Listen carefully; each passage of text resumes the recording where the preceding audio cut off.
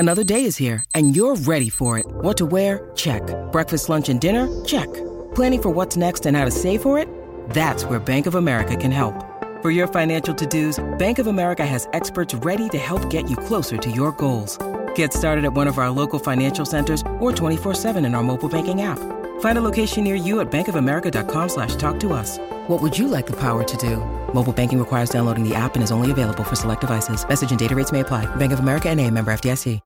This episode is brought to you by Shopify. Whether you're selling a little or a lot, Shopify helps you do your thing, however you cha-ching. From the launch your online shop stage, all the way to the we just hit 1 million orders stage. No matter what stage you're in, Shopify's there to help you grow. Sign up for a $1 per month trial period at shopify.com/special offer, all lowercase. That's shopify.com/special offer. Your brain needs support, and new Ollie Brainy Chews are a delightful way to take care of your cognitive health.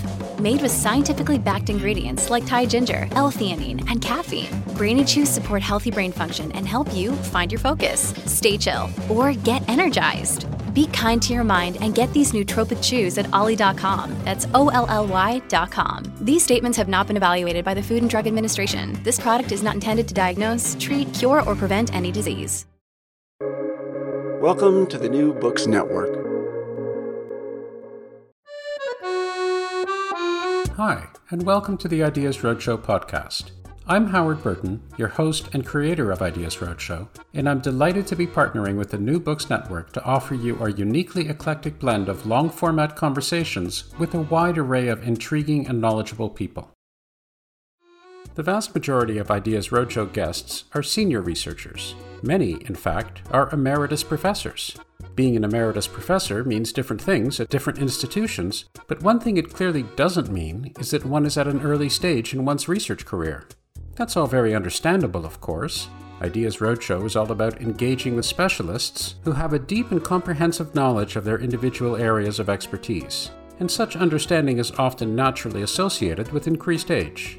But it can't be denied that most of the time, revolutionary leaps in our understanding actually come from the work of cutting-edge young researchers, who are also naturally best positioned to see where any field is presently heading.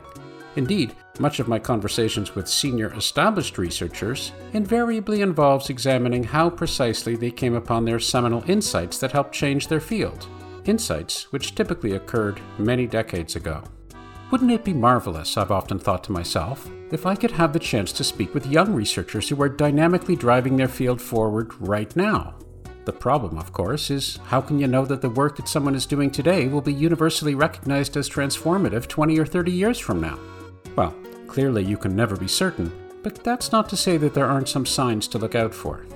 Take classical scholar Esther Salgarella, for example, a dynamic young postdoctoral researcher at the University of Cambridge, whose recent book based on her pioneering PhD thesis, Aegean Linear Scripts, Rethinking the Relationship Between Linear A and Linear B, rigorously examines the relationship between the two ancient scripts before concluding that the transition from Linear A to Linear B was considerably more continuous than many currently believe, with a spectrum of fascinating associated socio-historical implications.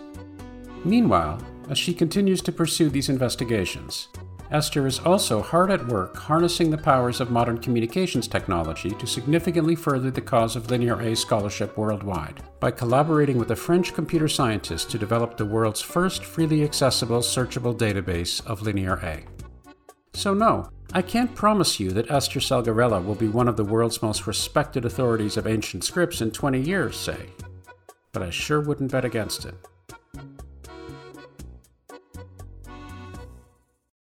As promised, I would like to know a little bit more about your personal background, and in particular, your interest in the ancient world.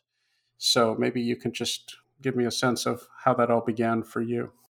Basically, I started studying Greek and Latin in high school when I was 14 years old. And that basically is the beginning of my passion for ancient languages.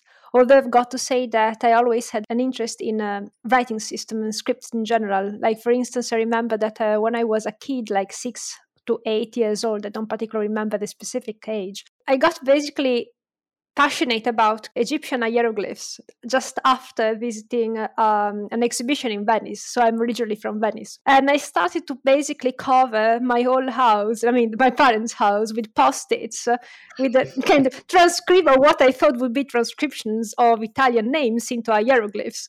Of course, I was like a 6 to 8 years old kid, didn't know anything, but still I had this kind of drive towards like whatever is visual graphic system. Cool. So yeah, then of course for me the first time to be able to really like have access to the study of ancient scripts was in high school, because in Italy we have this classical high school where you do study Liceo Classico. Yeah, exactly. You study a lot of Greek and Latin, especially the first 2 years of high school is very intensive. And then basically I carried forward with my passions. At university I studied, in Italian it's called Lettere Antiche, so it's classical languages. And when I was at university, I realized that actually I could go back in time even further and try to look at the earliest evidence of Greek ever attested in writing, which is Mycenaean Greek written with the Linear B script. So I managed to carve out my curriculum in a way and managed to have a thesis, both a BA, MA, and the MA in Linear B. Oh, really? You did it even then? Yeah, it was challenging because it was not a formal course. Basically, I had to do some kind of weird moves. I had to ask like lecturers in classical subjects to take me working on Linear B with the aid of a professor that was working in another university. So it's like formally I was still in my own university, but informally I was getting advice from somebody else that I contacted myself because I wanted to learn Linear B, basically. Wow. Where was this other person? What university were they? So I studied in Padova. Right. And at the time, this person, this scholar was an associate professor or researcher many years ago. And he was from, and he's still from Rome, where he is now professor.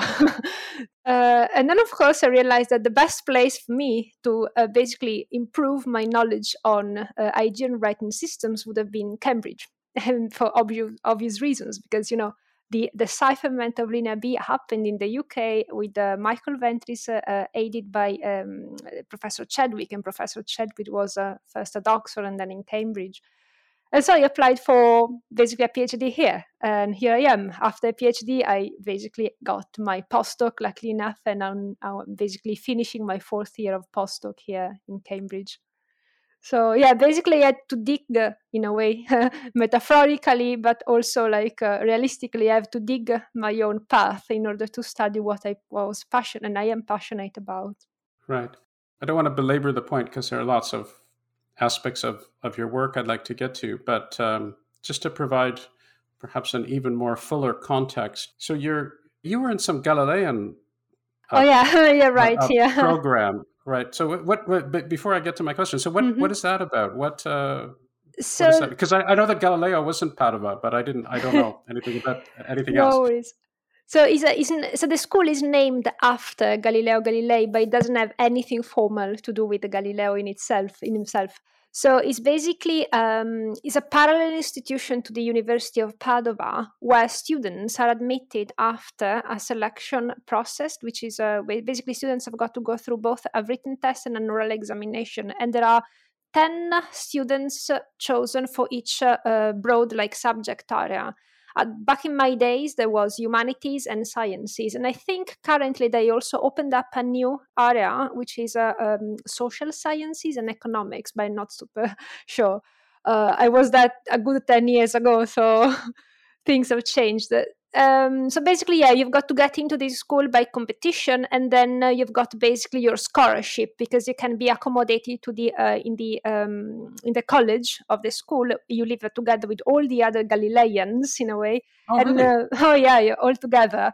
And then we also have additional courses to take in the school, parallel to the ones that we take in the university. And we need to pass both exams, and at the end of the 5 years, you've got to write basically 2 theses. So it's basically having double university in a way. Yeah, but it has been very enriching, because the courses that I did in the Galilean school were pretty interdisciplinary in a way. So they complemented what I did in Padova, they use normal university, but also they gave you an open-minded approach to all the disciplines. Right, and of course, not only through through your studies, but also through the social interaction that you're with all these other people who are pursuing different interests in different fields and so forth. So it must have been quite a stimulating. Oh yeah, definitely. experience. Yeah, I think it was just wanted to make a comment that in a way is not too far from the Cambridge system, because here in Cambridge you actually, I mean, you live in colleges, usually students live in colleges, and they meet people working in different fields and they are all together. So I think that coming from the Galilean school for me was not too much of, I don't know, a shock or a surprise to be here in Cambridge. It depends on how you take it, because I had already some way of exposure to a system that was not too far off in a way and very enriching culturally. Yeah. So I want to pick up on the interdisciplinarity aspect in a moment. But before I do, returning to your interest in Linear B, which started quite early, you gave a very quick summary. I realized that I could go back to as far back as one could go, or the beginnings, as far as we know, of the Greek language. And so you became interested in Linear B, and you did your thesis, your undergraduate thesis, and then your master's thesis, and now you moved to Cambridge, and here you are, and all the rest of that. So how did that actually happen? How did did you read this biography of Michael Ventris? You talk about as a small child being exposed to an exhibition on hieroglyphics when you were in Venice, and all of a sudden that world opened up to you. How did you become particularly stimulated and fascinated by Linear B? So I would say, again, it started in high school when my Greek teacher started to tell us about the Minoans and the Mycenaeans. And we had to do a quiz, actually, for the school. And it was an online quiz on Schliemann, Heinrich Schliemann. Right. So I think that actually started to give me the hint that that was what I wanted to do. I wanted to study Bronze Age, basically Bronze Age Greek and Bronze Age archaeology, sorry. So yeah, basically moving from classical languages backwards to Greek archaeology, just by discovering it in high school in a way, by being exposed to what happened in the past by the teachers in a way. And then, of course, then I pick it up. So I started reading here and there things about the Bronze Age period, the Schliemann's discoveries, how Troy got to be discovered and all these things, and how much Linear B or how much of the Bronze Age Greek we can read in Homer, for instance. So it was a bit of a process of self-study in a way of whatever I could get my hands onto in a way just before university. Then as soon as I got at university, of course, I looked for people or scholars that were working on the subject. And also, I still remember that on the first year of my BA, over the summer, I asked my father to take me to Mycenae because I wanted to go. So just the two of us, plus a dear friend of mine, we went there by caravan with a very old caravan. And so we took a ferry and we went basically from Italy to the Peloponnese, and then we did a bit of a tour to reach Mycenae. And I still remember being there on the caravan and seeing the sun setting over Mycenae and telling myself, oh yeah, it was worth it, and I'll definitely study this for life. Yeah, I think collecting little pieces of information by myself in order to get a broader view of what I wanted to study in a way, and looking for the people that were able to provide me with that educational support. Yeah. And you mentioned you're going with your father. So as you're progressing in your studies, what did your family think of what you were doing? Was this all part of the tradition? Is everybody a classical scholar in your family, or were you very, very different from everybody else? Do you have siblings who were doing similar things or different things, or what would describe that environment? Mm-hmm. Well, first, I've got to say my family has always been super supportive of my studies, and I was the first one in forever to go to university. So my family comes from let's say it was not a super well-off background. We still live in the countryside. I mean, they still live in the countryside, and I do go visit. So my father started going to university and started studying law. But then because of financial reasons, and the family couldn't support him, basically, he had to look for a job. So he had to leave, basically, university, very sadly and regrettably. While my mom was a nursery school teacher. And of course, she wanted to become like a high school teacher. She wanted to go to university. And always she had the dream of studying philosophy. I don't know why. But of course, I mean, the family could not support basically the expense of a university. So when I expressed the willingness to go to university, and of course the times had changed, and meanwhile they were super supportive for any subject I ever wanted to embark on studying. And luckily enough, the Galilean school also relieved my family of the burden in a way to provide for me, because I was on a scholarship for 5 years. Right. So it was quite good for me. I was able basically to provide for myself and for my studies. So yeah, my family, in a way, I mean, they never had any objections to me studying classics or something that may potentially not give you a secure job in the future. And they were very happy. They just told me, yeah, follow your passions and something will get out of it. We just want you to be happy. And that's the thing. I do have a sister, Irene. She's younger, 3 years younger, and actually she did the Liceo Classico as well, but then she decided to study biology, and now she is doing neuroscience in London. Just started a PhD. So yeah, she managed to follow the university path in a way in the family and do whatever she wanted. So that's a bit of the outline of what the family is like, always super supportive and super happy for what we are doing. Right, that's wonderful. I was just going to ask, just parenthetically, is she at UCL or is she at King's or one of them? She's at UCL. Exactly. Okay. Just started easier. That's nice for you that you have family in the country, in the island, as it were. Exactly. Feels less lonely. A couple questions about, I am going to move to more recent things soon, don't worry. No. But you talked about doing your undergraduate thesis and then your master's thesis on Linear B. So what specifically were you doing? I'm not entirely certain what an undergraduate thesis in that area would even look like. So what sorts of things were you doing? Was it more of a summation of the current state of scholarship or an understanding of history, or what sorts of things were you doing? So in my case, my undergrad dissertation was on philology, so Mycenaean philology. So I was given the topic of looking for all the attestation of the place name Festos in the Linear B tablets and try to come up with the state of the art and what can we say about the administration, the economy, and the history of Bronze Age Festos based on the textual data. Of course, it was only a case study because my advisor he was doing a bigger project on Festos, and now he has got actually a super big project, and he's basically the director of the excavations at Festos. That is an Italian excavation site. My job was basically to look at this data set of evidence, of the written evidence on Linear B, that where the place name Festos Pa Ito is still attested, and try to reconstruct basically the historical context, or a bit of the historical context based on that. Of course, it was a BA thesis, so you cannot aim at getting big theories out of it, but still, I think it was quite challenging, but also very gratifying in a way, because I could work on Linear B from very early on in a way, so I was very happy. Right.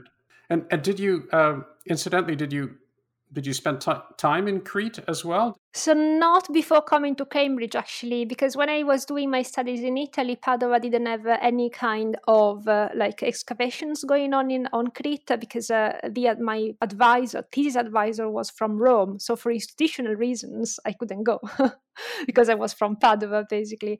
And then when I moved to the UK, I was able actually to go to Crete for a number of time for graduate courses at Knossos, for instance. I went to the postgraduate course at the BSA, and it was quite nice. Then I did some excavation in south of Sparta, where the so-called new Mycenaean palace was discovered in 2008, 2009.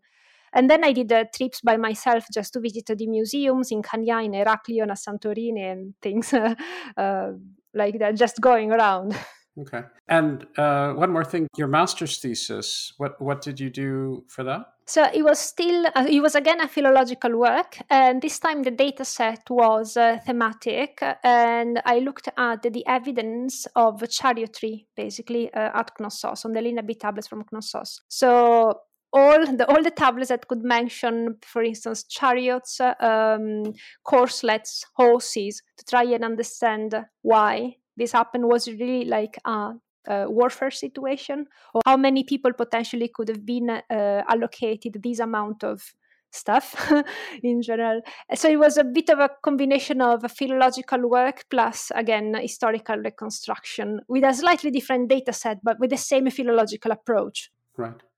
Well, that gives me some better sense as to aspects of your PhD. Obviously, I'm not the slightest bit of a specialist in this area, but for somebody coming at this from afar,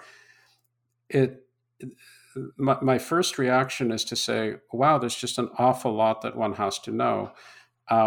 And there's a lot about, obviously, the structure of linear B, linear A, and so forth. But there's a lot about linguistics. There's a lot of detailed information about linguistics, which is a very, very different field, built on the theoretical and the practical aspect of it.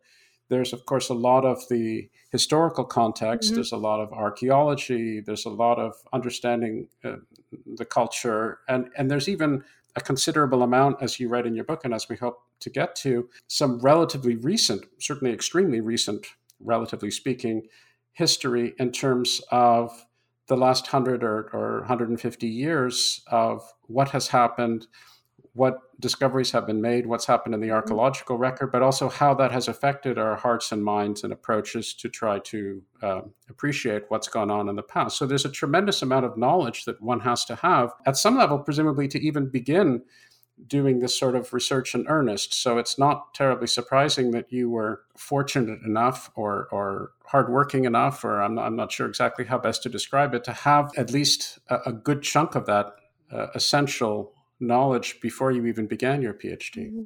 Yeah, I'm very grateful for, I think it's a combination of luck, passion, and maybe, I don't know, astral coincidences. So I'm very happy to see that when it was in Padua, okay, there was not a course specifically devised for Mycenaean epigraphy or Mycenaean linguistics, but still there was somebody there who could help me out. So I'm very, very happy for that. Yes, but then, yeah, I completely agree with you that one has got to start early. Once you have identified your own passions and what you want to do, it's always better to start early because it requires a lot of knowledge in different disciplines in a way. As you said, archaeology, linguistics, really a bit of everything. You need to know Greek, you need to know historical reconstruction, you need to know archaeology. It's a lot of stuff, yes. Right. And I mean, even when you say you need to know Greek, again, I don't, sadly, but my sense is, for people who don't know, that's not just one thing. It's not like saying you need to know Spanish. I mean, the Greek language has evolved so significantly, and there are different aspects of Greek. There's Attic Greek, there's Koine Greek, and of course, if you go further back, which you do, you have to not just be familiar with a particular type of Greek in a particular time in a particular place, but you have to know many different types of classical Greek. And so it's a complex situation. I know this because my daughter's a classicist. Okay. So, it was actually wondered, wow, basically the jargon is perfect. Well, she talks to me sometimes. So, nice. So that's advantageous. Anyway, let's start with some basics. So if you can just give us a definition of what you mean by Bronze Age civilization, and then from there we'll move to these various scripts, and we'll move to the languages and speculations and so forth. Okay, so first, I think the proviso needs to be added that the Bronze Age means slightly different things based on context. I mean, geographical context. So the Bronze Age is a term that relates to relative chronology in a way. So, for instance, Bronze Age on Crete might not necessarily be the same time span of Bronze Age in Turkey, for instance, or different areas. Roughly speaking, Bronze Age always falls within the second millennium BC anyway. On Crete, roughly until 1100 before Christ, that's the span, roughly speaking, of the Bronze Age on Crete and mainland Greece, which is considered as a system, basically, is the Aegean area. So in terms of civilizations, first of all, we've got the so-called Minoans, who were the inhabitants of Crete and used the Linear A writing system. And then we've got the so-called Mycenaeans that were basically inhabitants of Mycenaean Greece and spoke the Greek language, while the Minoans still, the language of the Minoans is still unknown. However, these are modern constructions. I mean, the names Mycenaeans and Minoans are modern constructions, basically. We don't have any attestations of these names going back to the historical period. So they didn't call them either Minoans or Mycenaeans. We still don't particularly know how they call themselves. On this, I open a little parenthesis because we may know the name of Crete in Cretan, in Minoan, which could have sounded something like Keftiu, Kaftor, Kaptor, because it's attested in Egyptian and in Hebrew. And it seems to mean Crete, but we don't know how they call themselves. So this is to say that basically we've got, during the Bronze Age, two civilizations that are basically the construct of the modern era. But on top of these two civilizations, there must have been other population groups inhabiting the islands of Crete, for instance, mainland Greece, because we do have a number also of different writing systems on top of Linear A and Linear B.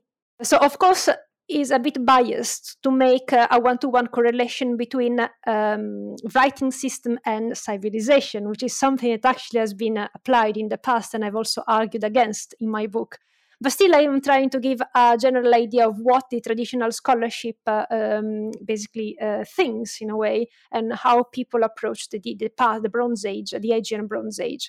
So basically I was saying Minoans, Linear A, Crete, Mycenaeans, Linear B, mainland Greece. That's basically what is found in mainstream literature. However, I said that there is evidence of different writing systems, like Cretan hieroglyphic. But was Cretan hieroglyphic used by the so-called Minoans? Then depends on what we mean by Minoans again. And then there are other episodes of writing that seems to be like one-off attestations, like the Festos disc, the Archalochoriacs, the Arcanes script. These are all like evidence of writing found on Crete, but they don't fall neatly within one of the already known systems, namely Cretan hieroglyphic, Linear A, Linear B, or Cypro-Minoan and Cypro-Syllabic. So it looks a bit like there was a lot going on in terms of written experimentation with writing. And there is not necessarily a correlation between a given civilization and writing system. Yeah. So maybe there were just different communities of practice that were basically using writing for different purposes. They might have spoken similar languages or maybe not, but still calling them all Minoans would be too much of using too much of an umbrella term. Yeah. So I definitely want to explore in detail some suppositions and some specifics of your approach. Mm-hmm. But before I do, I want to make sure we set the context appropriately. Okay, so in dates-wise, I think I may give a little overview. So basically, Cretan hieroglyphic, we've got these three main scripts, Cretan hieroglyphic, Linear A, and Linear B. So Cretan hieroglyphic is the older. It's called hieroglyphic, and it was named and dubbed hieroglyphic by Sir Arthur Evans because it resembled, in his view, Egyptian hieroglyphs, and to some extent it does. So the first attestation of Cretan hieroglyphic dates back to around roughly 1900s BCE. And the latest attestations of Cretan hieroglyphic are 1600s. So 19 to 1600. Linear A originated slightly later, around 1800s, and it was in use until 1450, roughly. Then there is a gap. From 1450 until 14th century or 1370, we don't have any evidence of writing, or at least we haven't found any yet.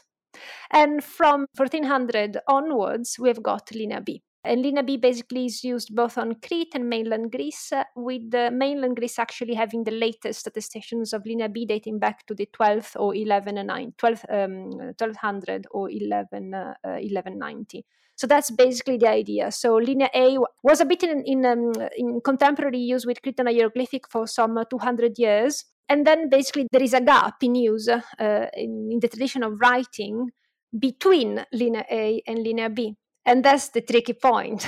Linear B seems to have originated out of the blue because there is no kind of clear continuation from the archaeological record. But that may well be because of our basically partial evidence. Maybe in the future something will be found inscribed, an object will be found with some Linear B inscriptions dating back to before the current earliest attestation of Linear B. Right. And I guess if I'm listening to this and I know nothing about this, I can see myself asking, well, how do you know that? How do you know that with such assurance that these dates seem very, very precise? How can you be certain of that? Maybe I've heard of carbon dating, but presumably there are other techniques. So describe a little bit to me how we can be so certain, or at least reasonably certain, of those particular dates.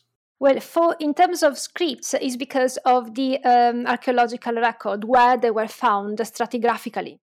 So Crete is a seismic island, and there have been many episodes of destructions of the Minoan palaces, basically, over time. So the stratification and the stratigraphical layers are quite visible in the archaeological record. So the main way of basically giving a date to the written documents is to see where they are located, where they sit stratigraphically, when you do the dig, basically when you do the excavations. And then thanks to connections that we have got with the securely dated artifacts, like pottery usually. Pottery is used to give you a clue as to the date, because pottery shapes and pottery decoration are stylistic in a way. It's like our fashions in a way. We know that for instance, we don't dress anymore like we dressed in the 90s. So for pottery, in a way, is pretty similar. So pottery used as a chronological indicator. So when you find a diagnostic piece of pottery shared in a given stratigraphical layer, and you find a tablet deposit associated or that can be associated with that stratigraphical layer,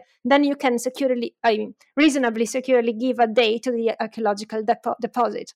And given that most of the written evidence comes from palatial centers, then actually we can stand a good chance of getting reasonably reliable dates.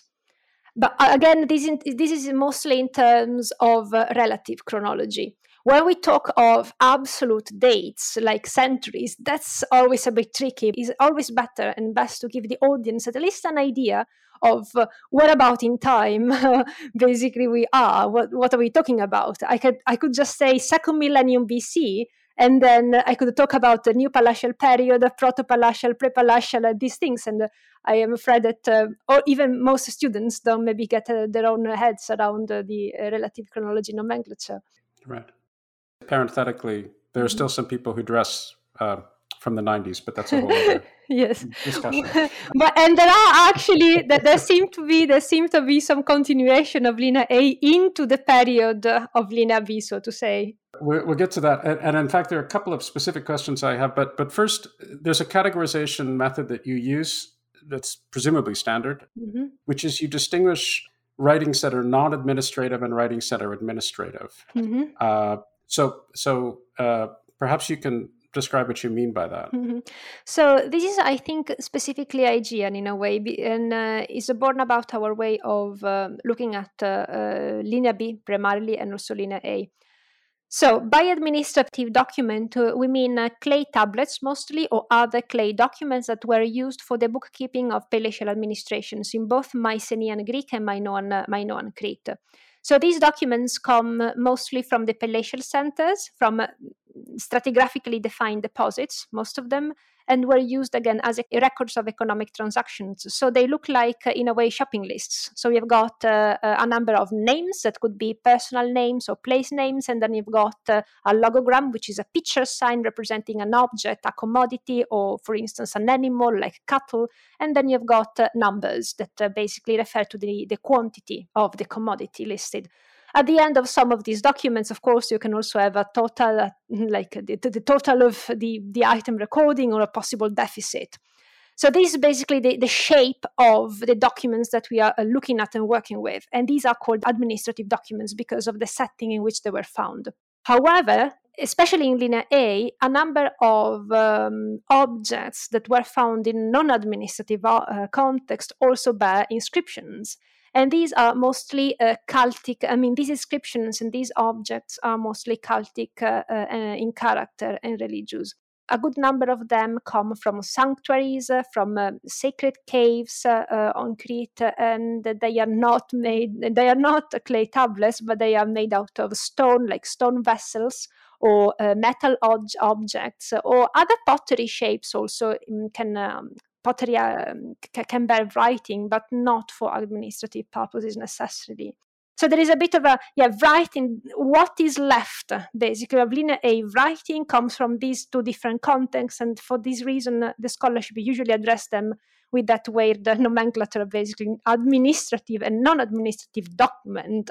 Although a document, an object, is not necessarily a document. How we call it today. Right. For Linear B, the context is slightly more restricted. We don't have Linear B non-administrative documents, or very, very few that can be counted on basically in the fingers of your hand. Linear B has mostly got administrative documents, specifically in the shape of tablets, that become bigger if compared to Linear A. They are bigger, they are fuller, they are denser with information in a way, but also more systematized. I mean, the grammatological practice is improved, so they look nicer and tidier in a way. There were a couple of things that really stood out for me when I just looked at the summary. One was there was a non-administrative Linear A document which was found in mainland Greece. There was a metal vessel that was found in a grave, and that's interesting because at least it was interesting for me because I wasn't even aware that there were any Linear A documents that were in mainland Greece. So there's that certainly stood out to me. And again, I have a few questions about the implications of that towards the end that I'd like to get to. Another thing, you give a series of maps at the very beginning about where evidence is found, both administrative and non-administrative, both for Linear A and Linear B. And there was a Linear A document that was found way up in Samothrace. That was also interesting to me. So a good ways away from Crete. And that also seems to have some potentially interesting implications as well. The idea that Linear A documents, both administrative and non-administrative, were found, I don't know to what degree or what order, but there is certainly evidence of them being found outside of Crete. Yeah. So Linear A was had definitely a more extensive use if compared to Linear B. Linear B is only found basically at Knossos, at Chania on Crete, and then in the mainland, while Linear A is found all over Crete, basically, in a good number of Aegean islands, potentially on Turkey, and as you mentioned, the two sites in mainland Greece. One is Mycenae with the metal vessel that you mentioned that bears one sign, but actually it's very unclear whether that's Linear A or Linear B because it's a shared sign. So this sign occurs in both Linear A and Linear B, but because of the date of the document, it's impossible for it to be Linear B because Linear B was in a way created later on, or at least the earliest attestation of Linear B are later. And then the other site that yielded the Linear A evidence on the mainland, this is a non-administrative document, is made out of bone. It's a small fragment of bone with two signs only. And this is more clearly Linear A because one sign is shared between Linear A and Linear B, is read as Ma. The other one is not. No, actually, they are both Amma, actually. Yeah. But the paleography of the inscription seems to be pointing towards Linear A more than Linear B. And again, chronologically, Linear B has got to be excluded. But these are the only two attestations for now of Linear A in the mainland. But when we move on to the Aegean islands, the situation changes. So it looks like that the Aegean, in a way, was more connected and interconnected, and especially dependent on or with relations with Crete, with the main metropolitan area, in a way. And on the islands, we do find both administrative and non-administrative documents, on top of other cultural indicators of Minoan influence, in a way, in terms of architecture, in terms of iconography, in terms of pottery. So the material culture, strictly speaking. And all of this, of course, just to emphasize an obvious point, but perhaps one that should be repeated, is contingent upon our knowledge up until now. And so that's one of the problems dealing with this line of work, is that it could be that there are transformative finds that happen tomorrow that will change potentially radically our understanding of the way that things were. So we're doing our best to piece together the historical record from what we know now. Definitely, yeah. Always changing, is constant change. Yeah.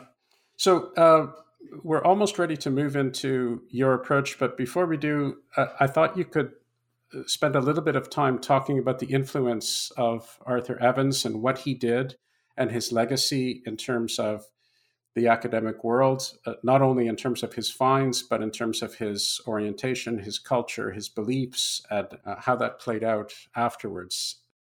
Okay, well, Arthur Evans was definitely a very influential figure in the scholarship, not only for having discovered the palace of Knossos, but also for having created, in a way, the myth of the Minoans. He was the one calling them Minoans. For instance, most that we see at Knossos nowadays is still his own reconstruction of what he thought would be the palace of Knossos.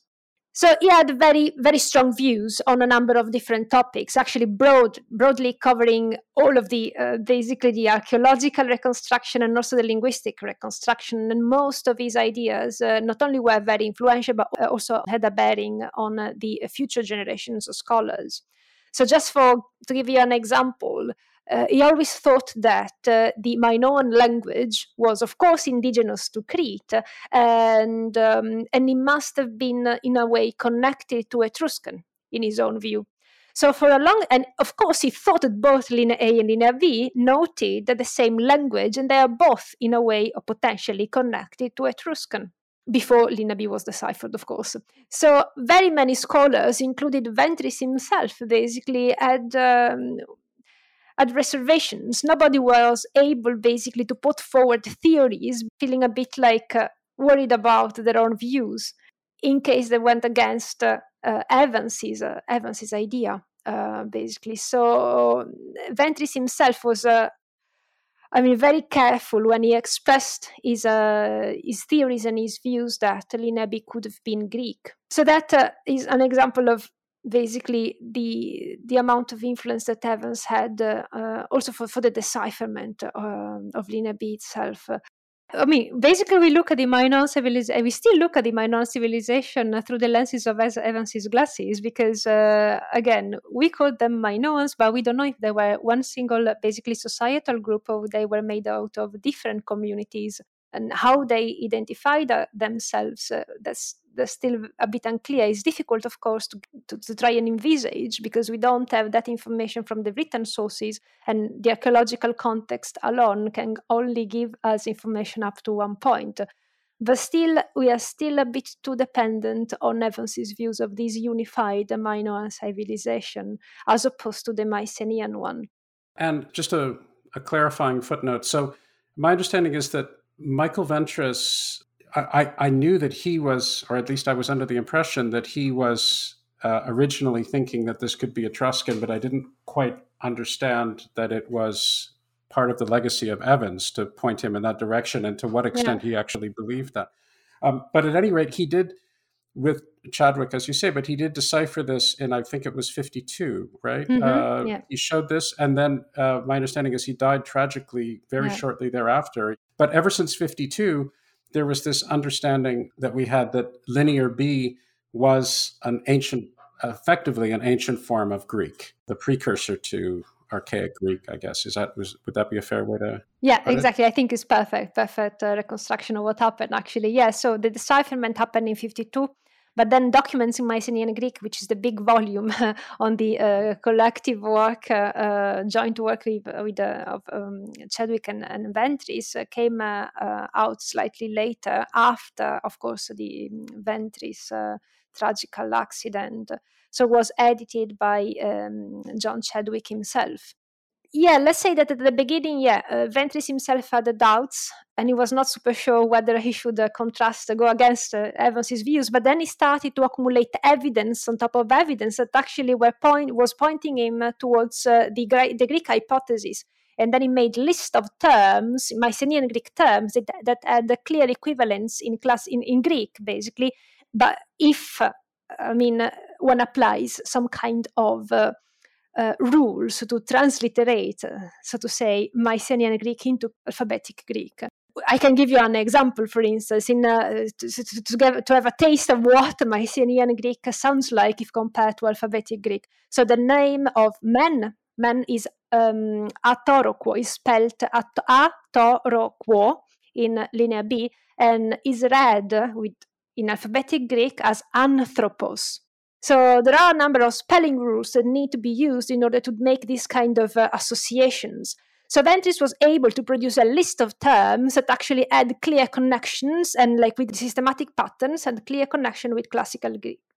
I should say alphabetic more than classic, alphabetic Greek. And of course, Chadwick was able to prove the correctness of his own hypothesis. But this required, in a way, a lot of effort in order for them to go against, and a lot of cumulative evidence to go against the assumption that Minor, because Linea B was still seen as some kind of Cretan writing system. So Linea A and Linea B were to be taken as two slightly different entities on linguistic grounds, and that, of course, if they were not the same, they were not Etruscan, and at least one of them, that is Linea B, was clearly Greek. Yeah.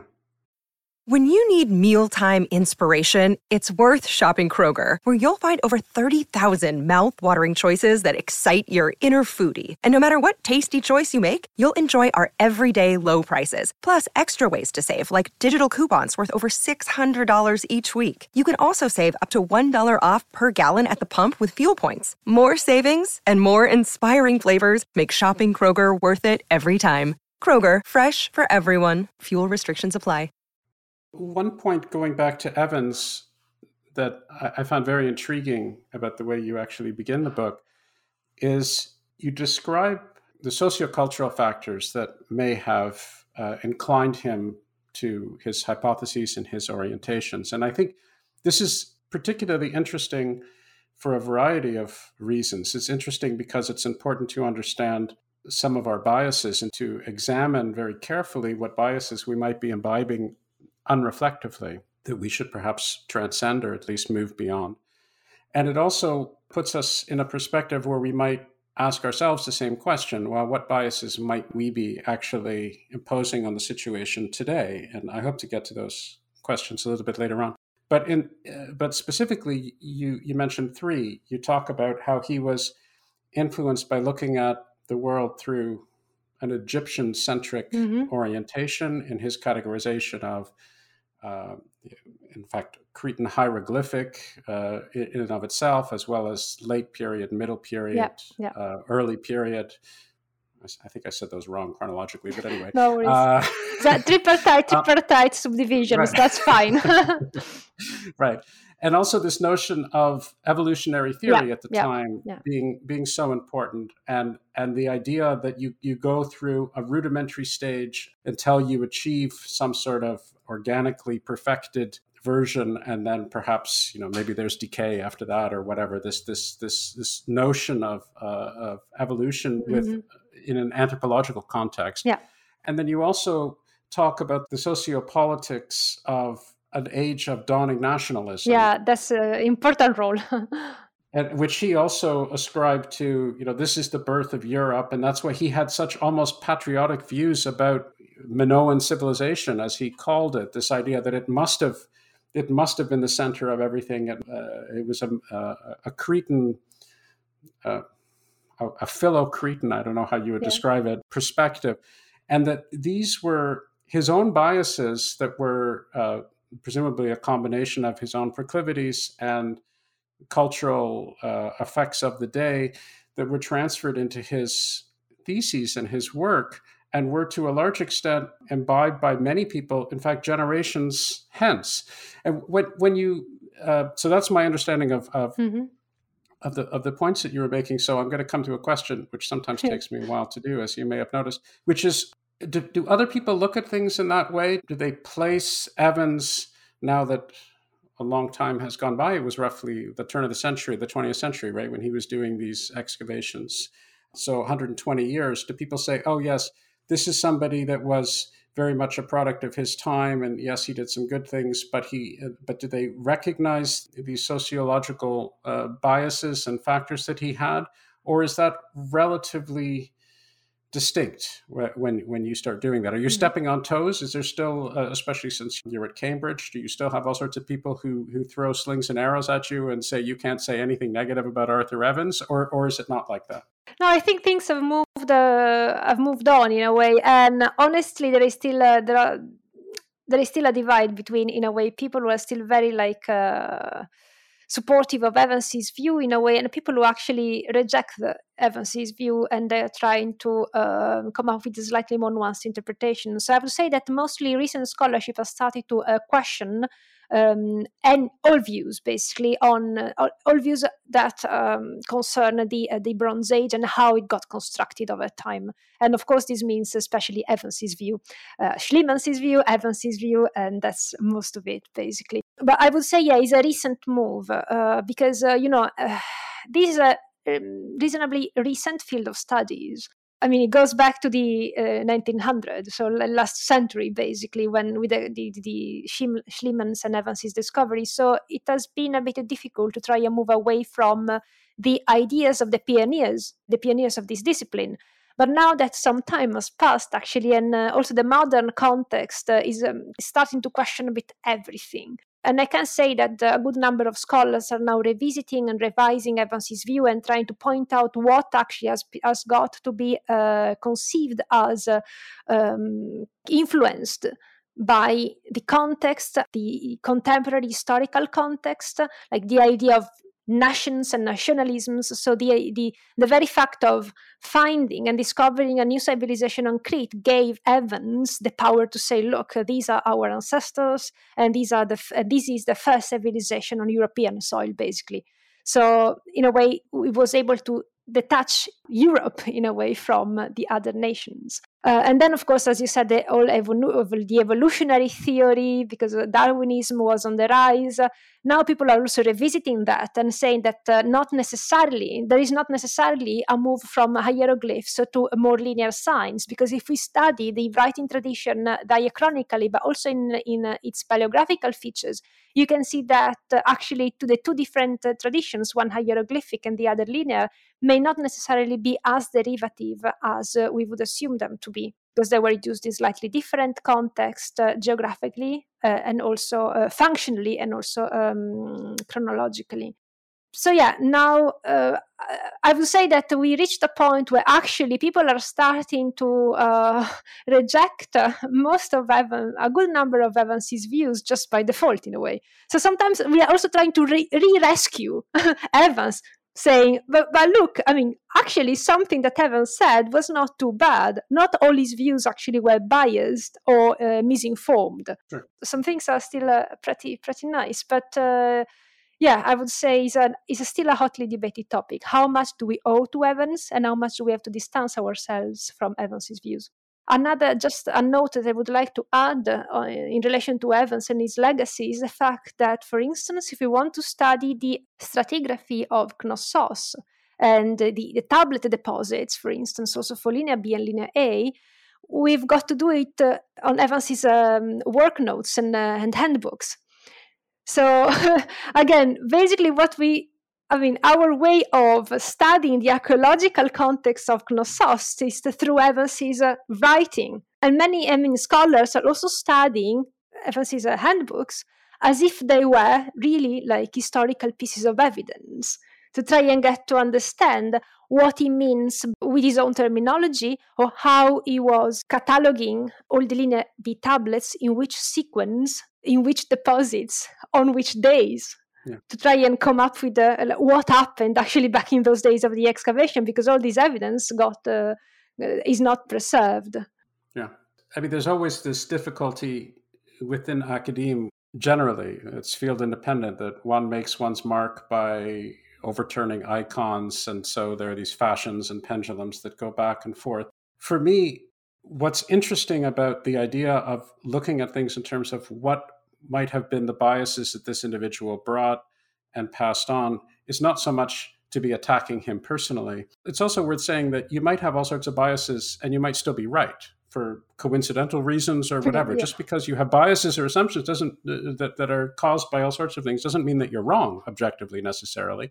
You may be right or you may be wrong. It just means that one should be a little bit more critical on how one approaches things and analyzes it. And as I said, perhaps reflect a little bit about maybe we're still doing that because we're still human beings. So we still have our biases today, even though we like to think that we don't. There was one other thing that you said as you were talking about hieroglyphs previously being regarded as a primitive form that would eventually evolve. And that also struck me. Again, I'm not a linguist, nor do I pretend to be.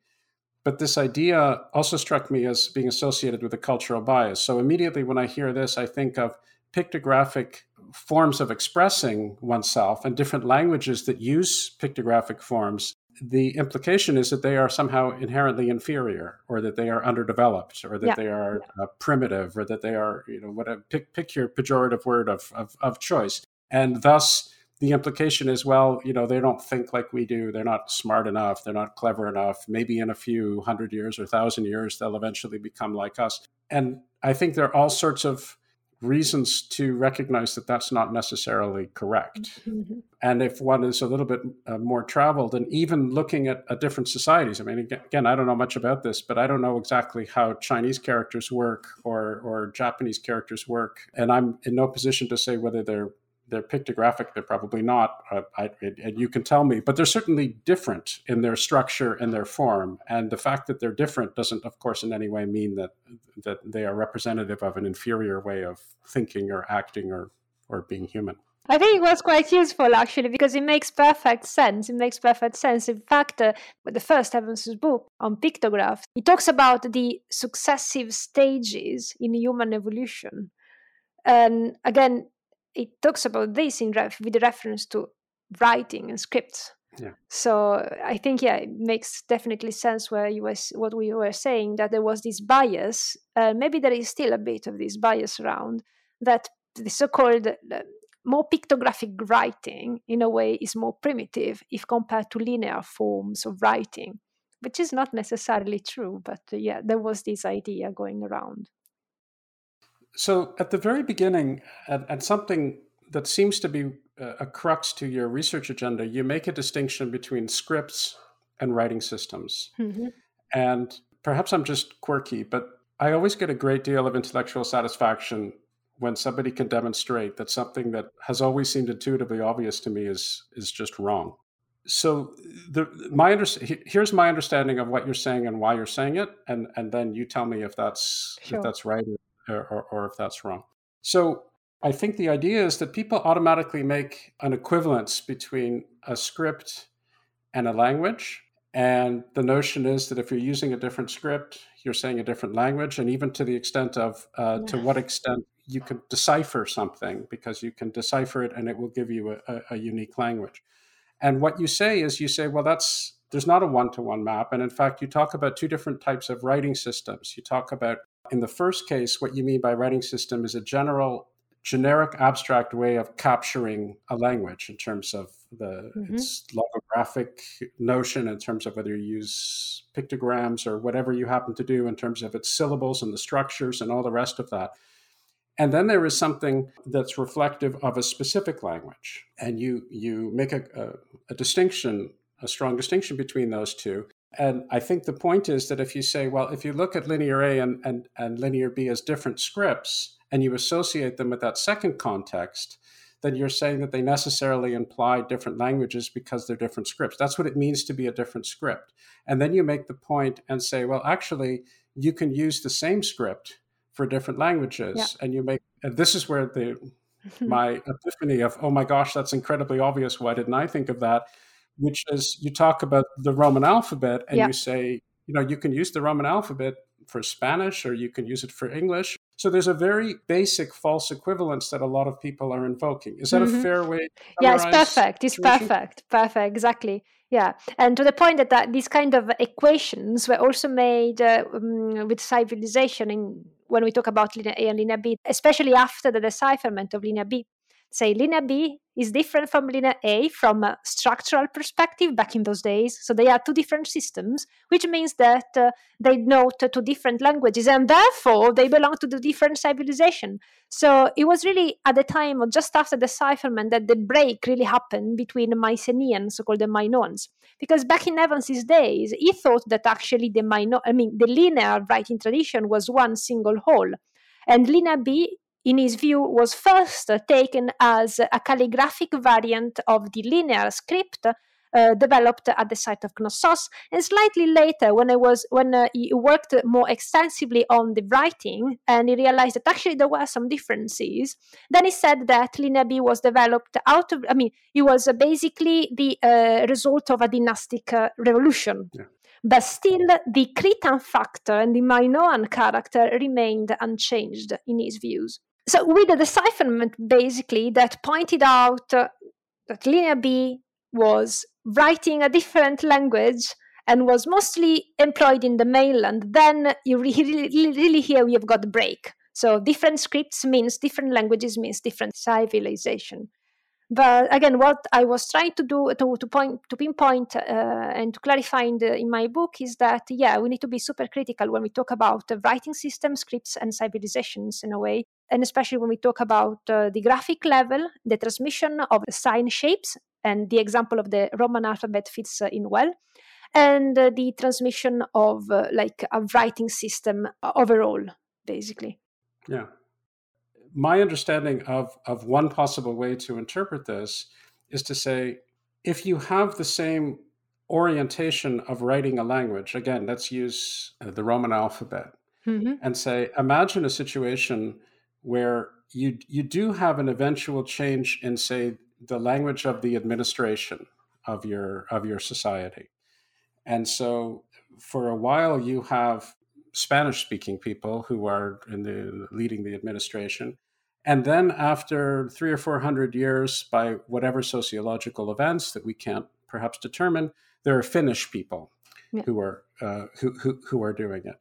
Well, it's not correct to say, well, we can see that there should be a Finnish script language and a Spanish script language. You're still using that basic script. It's changing a little bit because people are actually speaking different languages. But I think a central aspect of your thesis is something like that if you were to think a little bit more continuously and you were to think a little bit more broadly, and you were to disassociate this idea that a different language has to have, by necessity, a completely different script, which is uniquely associated with it, then you open yourself up to a world of a different level of interpretation. Is that a fair... Yeah, I think it's perfect. Once again, I think you've got a very good grasp at what have been written in the book, and I'm very happy that it can speak to a general audience. So yeah, it's perfect. And I think, again, we need to be very mindful of the context of use of linear B, for instance. As you said, it was a restricted context of use for the administration of palatial centers. So there was not even the incentive in a way to have a wholesale change in script just for the administration and for a system, in a way, the administrative system that was carried on from the previous period.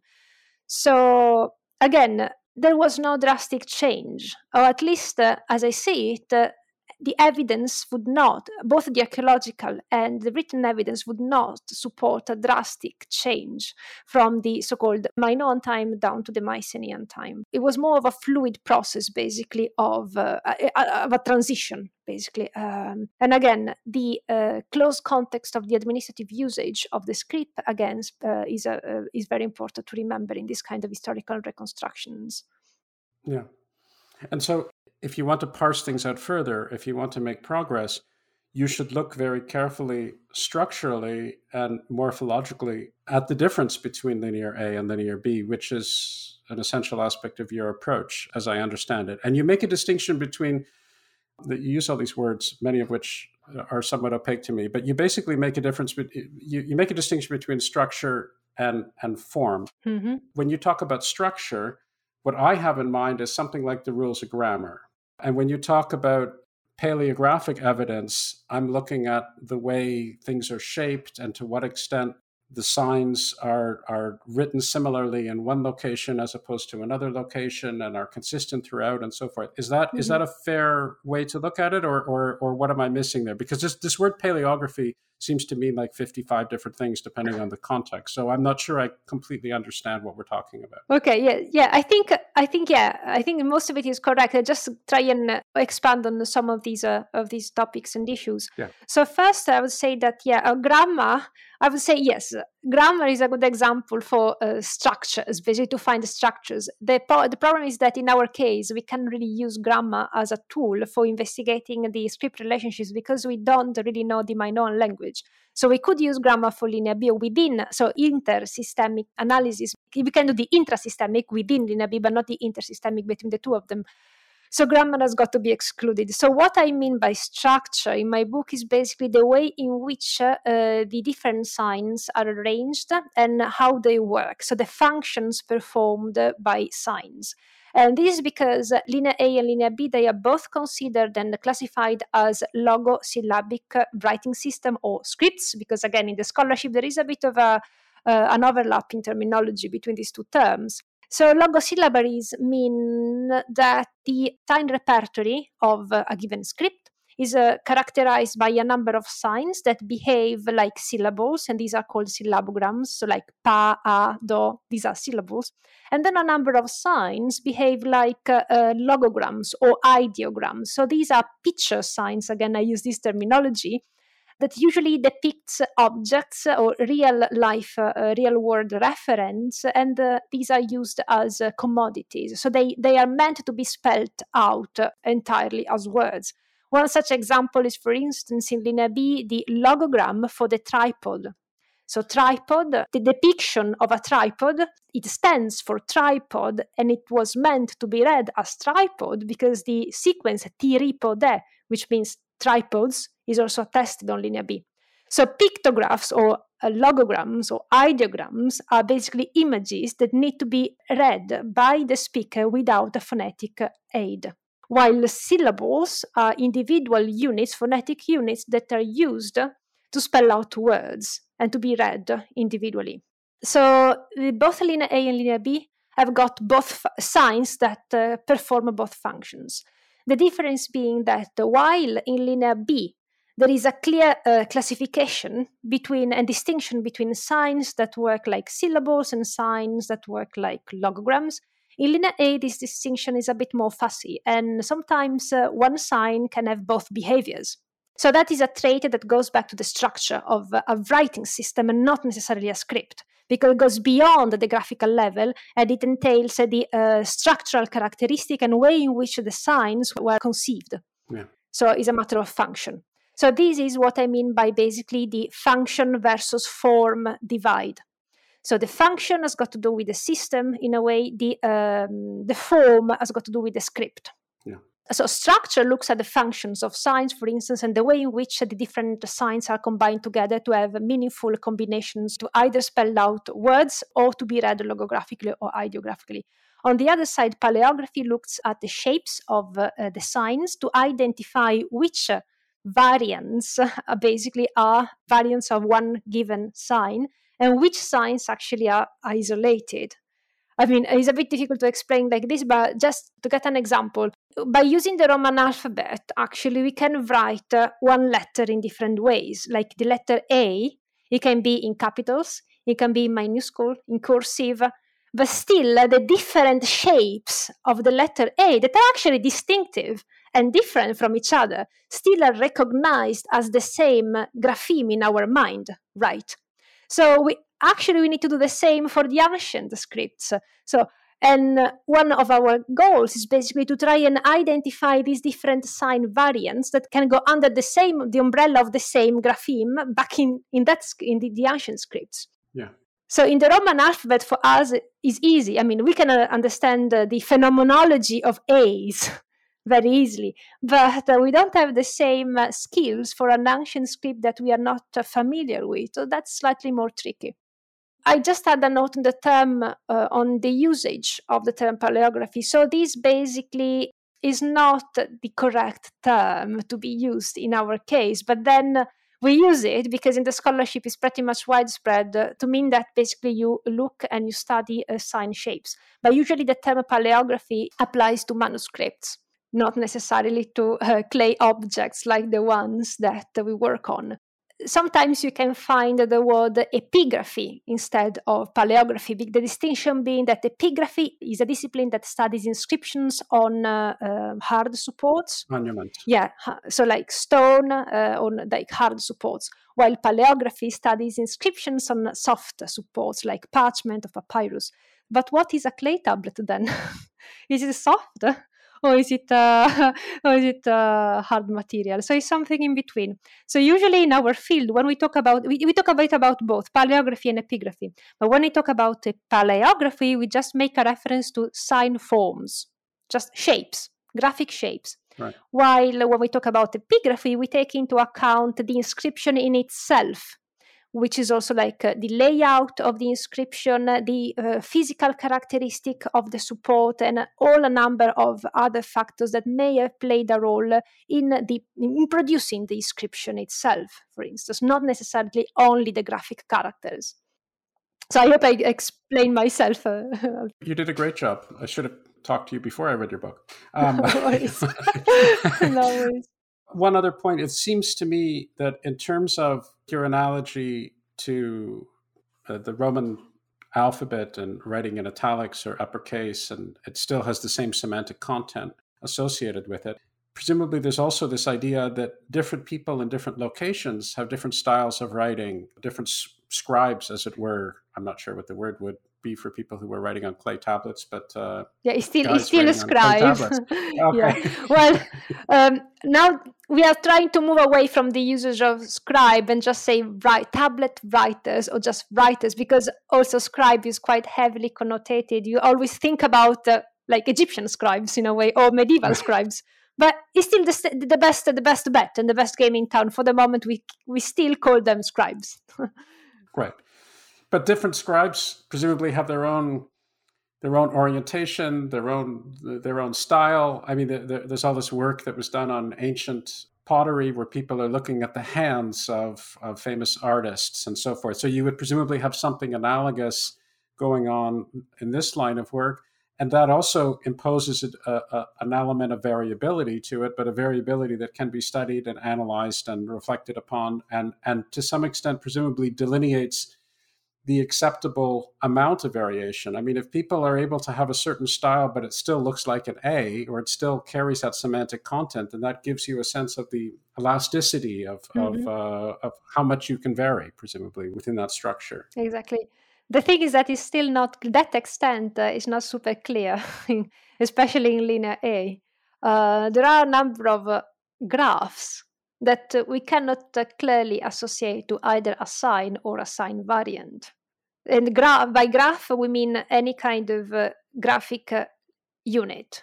Yeah. So it's like, again, going back to the Roman example, it's like something that looks like an A, but we are not super sure whether it is an A or an O.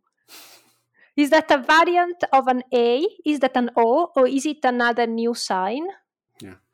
And these are the questions that we ask ourselves when we look at some of the linear A signs still. That makes things fun. In a way, yes. Spice up your life. Yeah. So I want to look at some sociological implications of some of your ideas. Mm-hmm. The big one for me is, you mentioned earlier this lacuna in the historical record, this period of time between 1450 and 1400 or so BC, when we don't have any extant writings in either, as I understand it. Exactly. And from that point onwards, in an administrative capacity, Linear B seemed to have supplanted Linear A from 1400 onwards. And a lot of people concluded from this, especially after Ventris showed that Linear B was actually Greek, that this is evidence for the notion of these Mycenaeans conquering Crete, and a very violent upheaval therefore happened. And from then on, because they imposed their language and their culture and everything else, then everybody was speaking that language. And that was the thesis.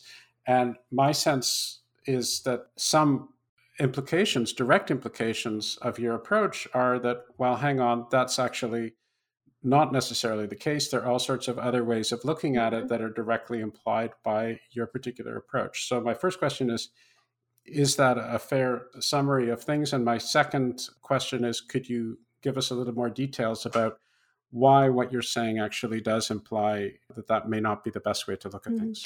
Yeah, I think this because, as you said in the past, the decipherment basically of Linear B as Greek brought about the idea of a conquest of Crete, a takeover of Crete from mainlanders, and some kind of, a revolution or dynastic takeover. Because again, there is the idea of associating language with cultural differences. So different language, different cultures. So if the administration started to use Linear B, which is Greek, it means that, in a way, the other civilization, the mainland civilization, had to have had the edge over the Minoans and have taken over the island.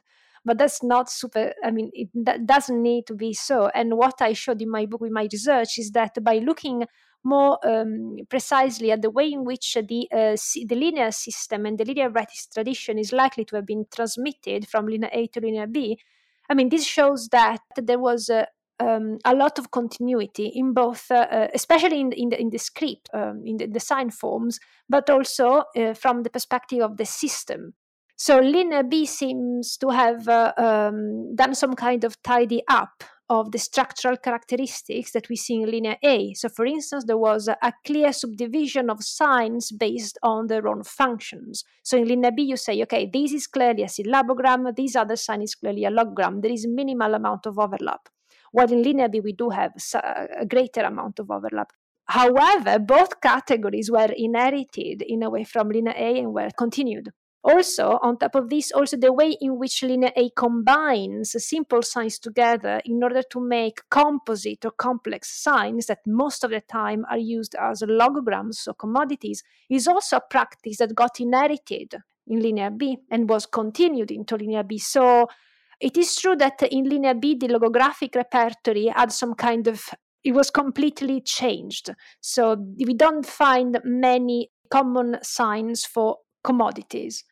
However, the way in which basically you create composite signs out of simple signs was continued and not basically, it was not an innovation. And this is in terms of structure, for instance. In terms of paleography, we can see that a good many signs and also a good many sign variants were continued directly from Linear A down to Linear B. So in the past, there was the idea that Linear B picked one of the variants of a given Linear A sign and then created the further variants within Linear B.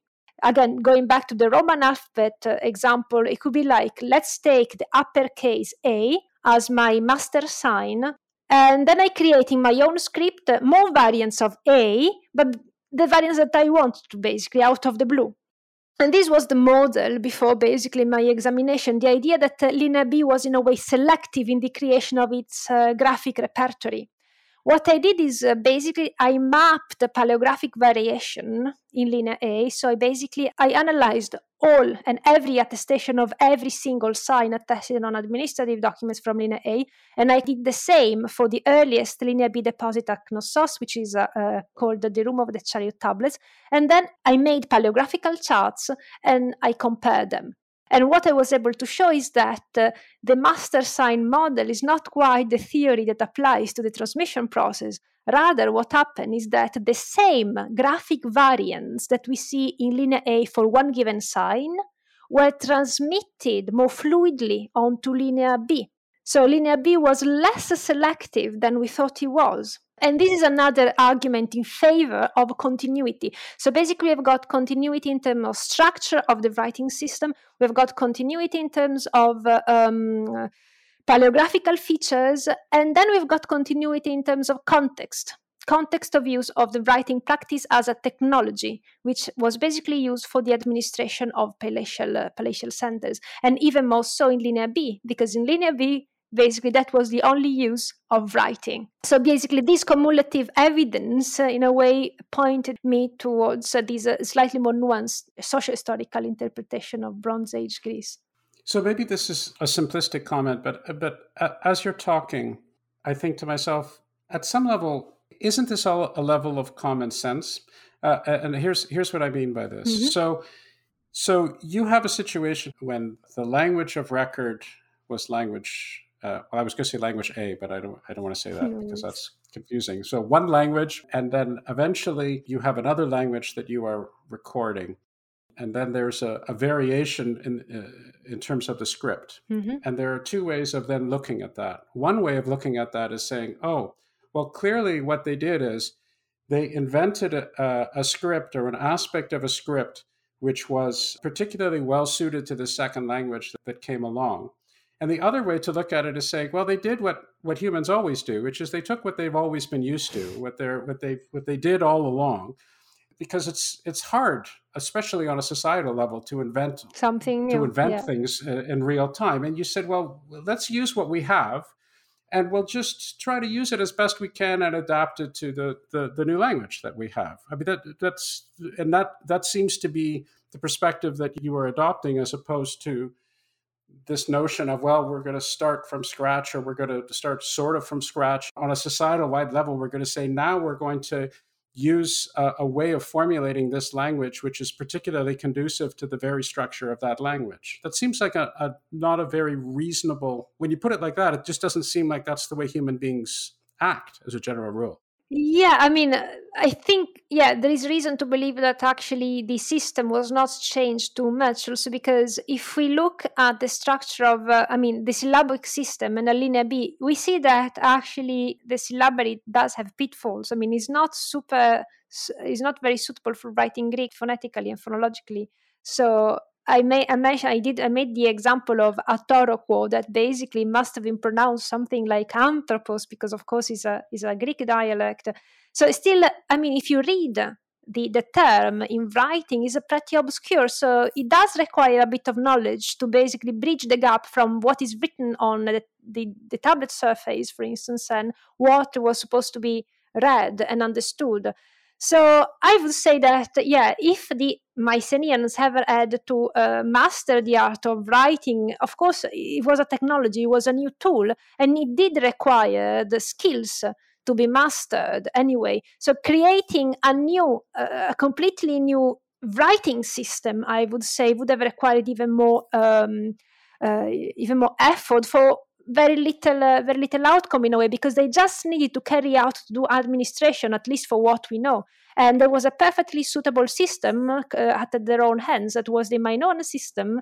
And the economy did change over the centuries, but still it was deeply ingrained in the previous historical context.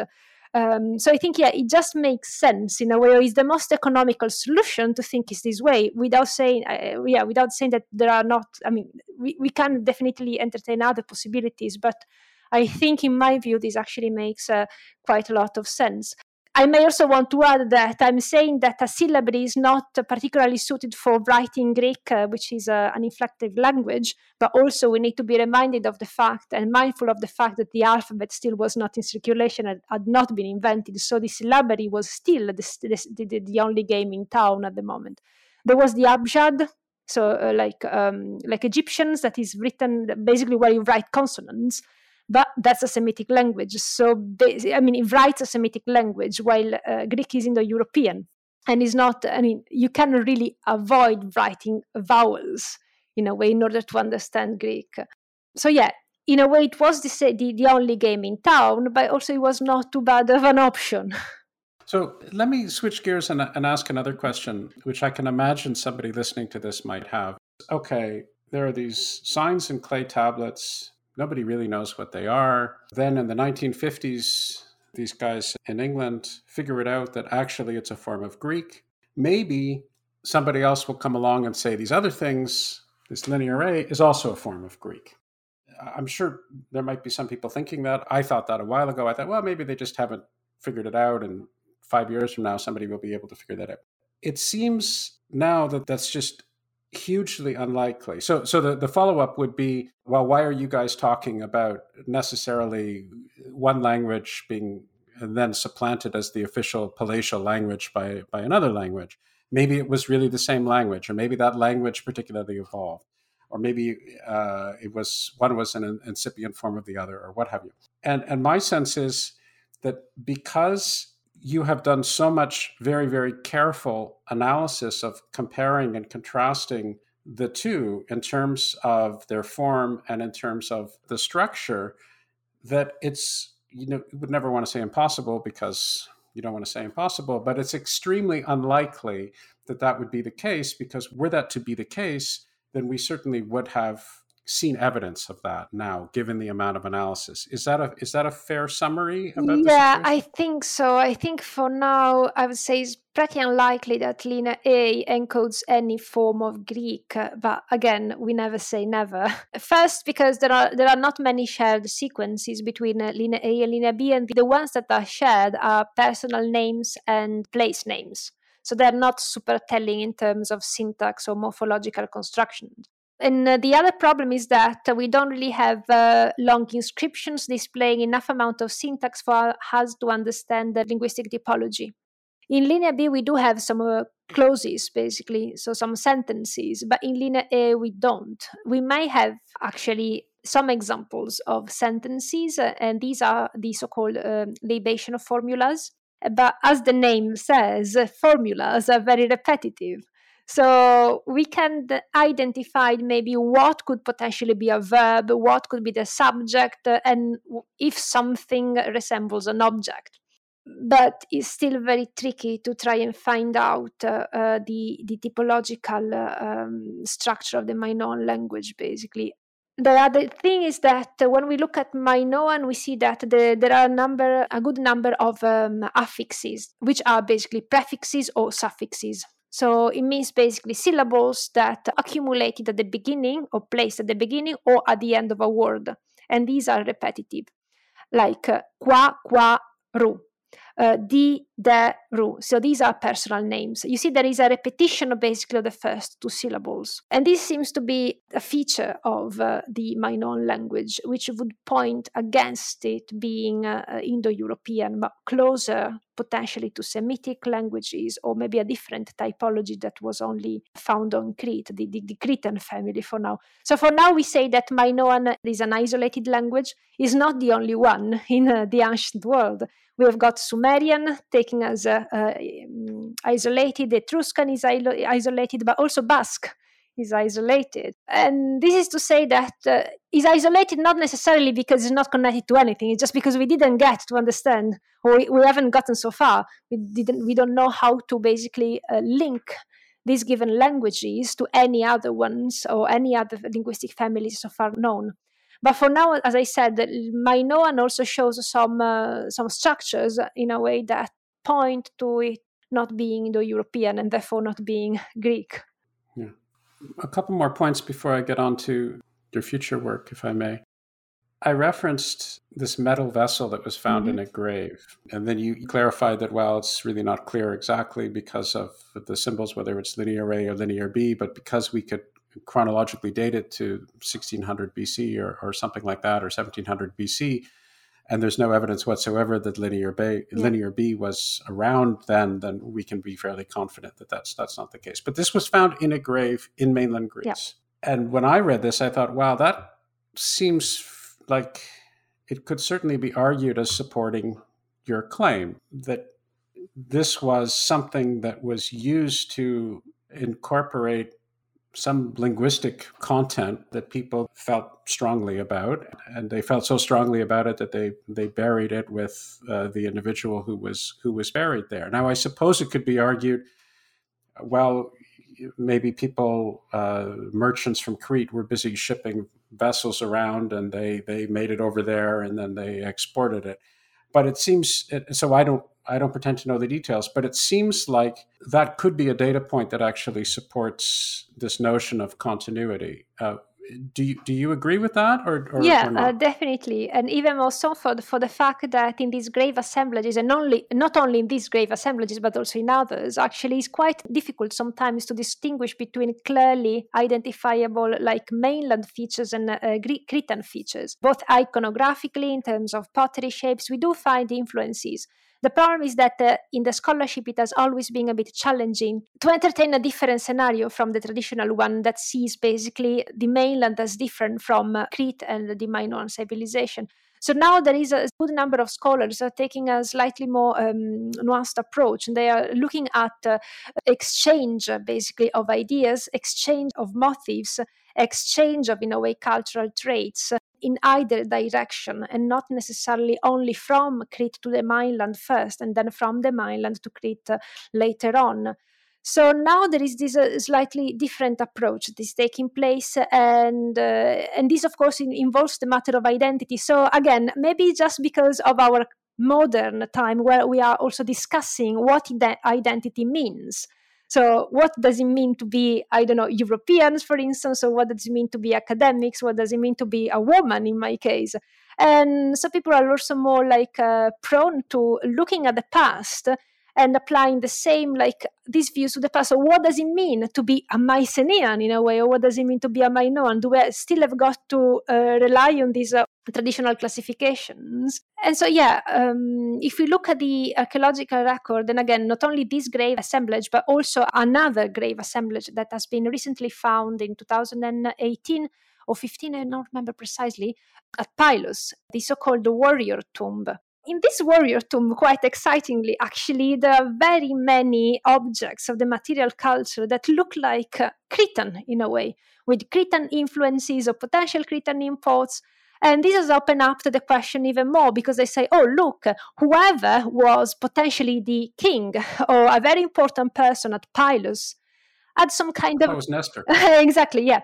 Had some kind of Cretan connections. Has this person got to be identified as a Cretan, or has it got to be identified as a Mycenaean? Or maybe we need to let go of these kind of strict classifications, and basically they were just Aegeans, in a way, in a network of connections that goes beyond bidirectionality. So they were exchanging traits, cultural elements, material culture elements, but without necessarily implying influence of one culture, in a way, over the other. And I think that the reconstruction that I gave in my book actually fits in neatly with these new recent discoveries that are pointing again towards a more fluid network of connections and a fluid concept of identity, in a way. This notion of ascribing our notions of identity politics on people who lived 3,000 years ago or what have you, 4,000, anyway, whatever, a long time ago. It's past beyond counting, yeah. Right.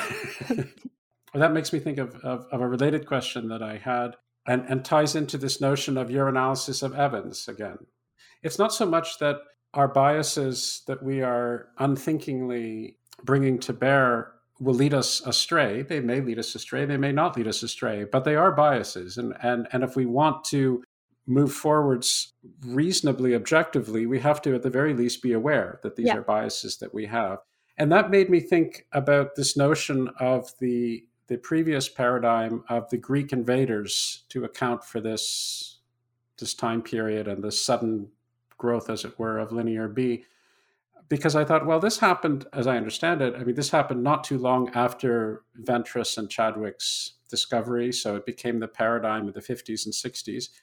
And I think, well, maybe that's not a coincidence that we were living through the Cold War. We were going through a period of colonialism, post-colonialism, imperialism, and so forth. So it was very much in people's minds, this idea of an invading force that would come and change things over here and set the agenda and move tanks into Prague or what have you.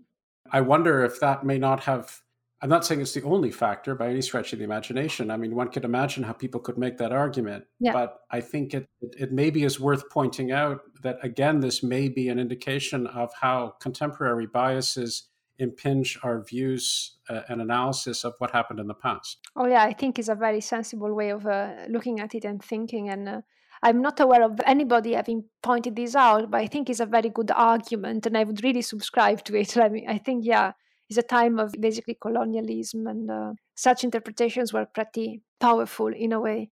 I can also add that there is another piece of evidence that disproves any kind of potential takeover of Crete. And this is the fact that no evidence of battlefields has been found on Crete, for instance. So it's not like for the Roman period where we have found evidence of the great battles of the past, for instance. So we can say, okay, here something happened. There was some kind of military display here. On Crete, apparently there is none. There is not like that. Or at least it hasn't been found yet, but especially around Knossos. I mean, if we suppose and you assume that there was a Cretan takeover, how did these people ever got into Crete and what happened? We don't have that kind of evidence, not that kind of dynastic change or revolution that Evans talks about. Yeah. So it sounds very much like this interpretation was also influenced by the contemporary historical situation of the time in which the interpretation basically was put forward. That's a pretty big non-data point, the lack of any graves. Definitely. Well, some scholars also argued in the past that there might be some evidence that suggests that is basically goes in favor of a potential military takeover. And this is basically the chariot tablets. Chariot tablets that I mentioned at the beginning of our conversation and I studied during my master.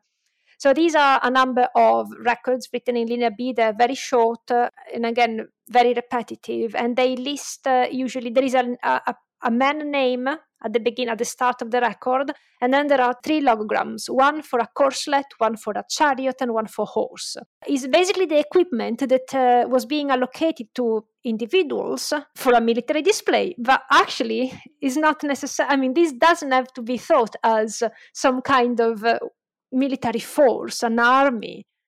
It might just have been used for other like processional reasons. Could have been a parade, yeah, absolutely. Exactly. And we do have evidence of this kind of processional chariots used for cultic purposes, for instance, in religious context. We do have this evidence in iconographical sources, both in mainland Greece and in Crete. And also, Crete is very rocky and very hilly, so the chariot is not the best means of transportation if you really want to display an arm, They would rather sail. And from the historical sources later on in mythology, Greek mythology, we know that Crete was supposed to have a very powerful fleet. Minos, the king of Knossos in the myth, was basically the thalassocrat, so the leader of the fleet. So I think that if we look at the evidence slightly more critically, we can see the pitfalls of this traditional idea of Crete takeover. Just that we need to get cumulative evidence once again. There is not one single piece of evidence that will destroy all the other ones. One thing that you speculate, I think it's an interesting idea, again, fighting back or pushing back against this idea of hegemonic takeover and indoctrinating the people and so forth. And this ties into your comment about trade and relationships in the greater Aegean, is the possibility that maybe these people were actually bilingual. And you're not saying I have evidence to support this or anything like that, but as a speculation, as an idea, it doesn't strike me as being the slightest bit outlandish. And it does give a different flavor or context or color to the potentialities of the situation. Yeah, I think it makes sense. So once again, I think you should definitely write a book, Howard. Why not? I think there is reason to believe that they might have been bilingual, not only because of this network of associations that we can see and connections that we can see and reconstruct from the archaeological record based on the material culture, but also because, for instance, we don't have any bilingual text. So this might actually mean, if it is not just by chance, that at least those who wrote in both Linear A and Linear B were able to understand their mutual languages in a way, or whatever was written in Linear A could have been understood by whomever was writing in Linear B and vice versa. Yeah. So maybe the lack of a bilingual that is most of the time claimed as to be basically a tough luck on our side, and I can just subscribe to it. Again, I would say I'd love to have a bilingual because that could actually help us crack Linear A. But on the other side, the lack thereof can actually point to the existence of potential bilingualism in the ancient Mediterranean, especially Aegean context. So I wouldn't rule it out as an option. Well, it's a captivating idea, and just that idea makes you think a little bit differently from these standard paradigms. And there's also this interesting notion of the absence of evidence or explicit evidence in one direction can actually be an indicator. As you were talking, it makes you think about the relationship between languages in the medieval world and in the Renaissance with respect to Latin. I mean, everybody who was at a certain cultural level, they knew Latin. They were bilingual in that particular orientation. So when you're talking about, well, why didn't this translation happen into the vernacular? It was, well, because the people who were reading, they all knew Latin anyway. So they didn't. Anyway, thank you very much for your time. I've kept you My here for pleasure. No worries. It was a pleasure. Actually, may I just add a point, just a follow-up about bilingualism? Yeah, please. I think there is even more to that. I think, of course, bilingualism would be a very good option to bear in mind for prospective research. But we may want to also reach out even more and to think that maybe there was a context of multilingualism, not necessarily only bilingualism. Because if we look at the script context, we also have got the Cypro-Minoan, for instance, that was in use from 1600 until basically 11th century. Of course, it was used mostly on the island of Cyprus, but still, for some time, it was in concomitant use with Linear A, although Linear A was basically a Cretan system, while Cypro-Minoan is a Cypriot system. But given that Linear A is also found in the Aegean Islands, although not Cyprus, we may also want to think of the Aegean as a multilingual context. Of course, we don't have a way of proving it, but a broader spectrum in a way. There was an aspect of databases and technology and the internet. There were some articles about you that I was going to read and I never did because I was just reading your book and I didn't see anything about the internet in your book. So I don't really know anything about that.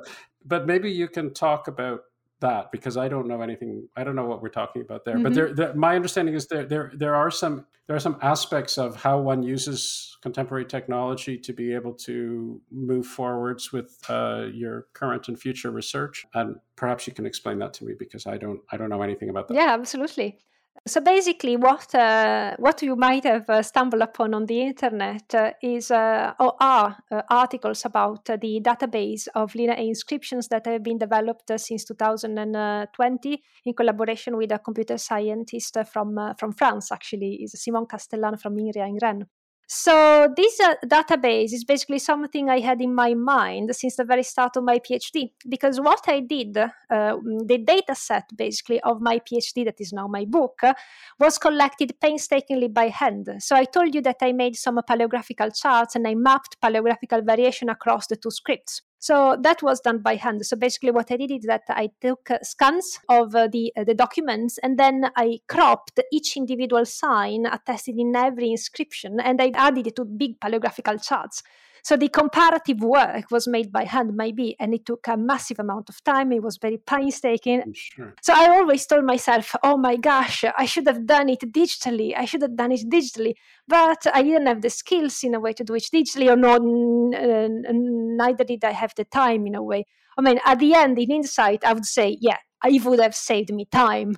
But back at the beginning of my PhD, when you know that you've got to write your PhD in 3 years, you can rely on other people's help or just getting new skills. And I am not a computer scientist. So I was like, okay, let's get hands down and do it by myself as I know I can do it. So when I managed to get my postdoc position, I'm very grateful for this, I decided to get it done. And I decided to start this new project. So now basically most of the Linear A inscriptions can be searched comparatively in this database, and every single user can customize their own research and their own data set by setting a number of parameters. So for instance, again, if I want to look at all the signs for A in Linear A, then I can do so. And I can see all the different variants of the sign across different sites. But then I can also do more. For instance, I want to see all the ways in which the sign, again, X or A, combines with sign Y. And there is a way in the database to look for that. Wow. So there are a number of searches that can be done. Another example is to look at epigraphical features that we discussed earlier. So one epigraphical feature that can be studied is the presence of erasures. Erasures are basically cancellations of signs by the scribe, then that decided to write something on top. Sometimes the earlier, the first layer and the first sign that was written is still readable. So it's like a palimpsest. Yeah, exactly. That's the term. I was a bit worried about using it because I don't know if people know it. Yeah. So palimpsest is a term that is mostly used for manuscripts, but it also happened. It was used also in the past, and especially on clay documents. And most of the Linear A documents and Linear A tablets are palimpsest, which is something that is definitely worth looking into, as opposed to Linear B ones that are not all of them are palimpsest, just a smaller number.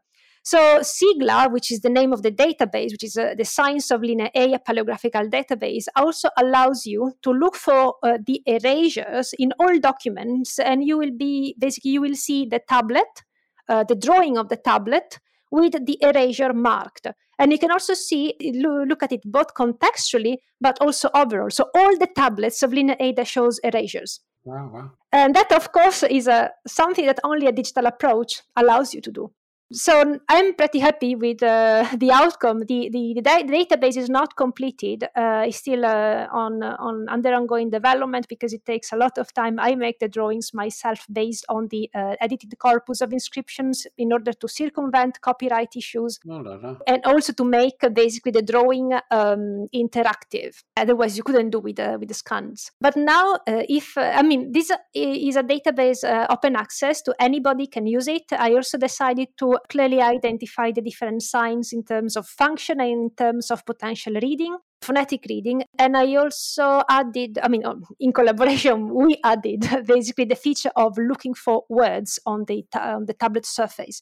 So in the past, this knowledge was only restricted, in the recent past, this knowledge was only restricted to the academics working on Linear A and being able to read the tablets without an additional transcription. Now any user can go onto the website, click on a document, and be able at least to see the start and the end of a word and to read it phonetically with the same values that we've got worked out for Linear B. Wow. Again, it is an approximate reading, but it's better than nothing. So this is basically what I've been working on most recently, among other things. And I also take it as some kind of a didactic outreach in a way, and didactic tool, because anybody who wants to know a bit more about Linear A, they can do so.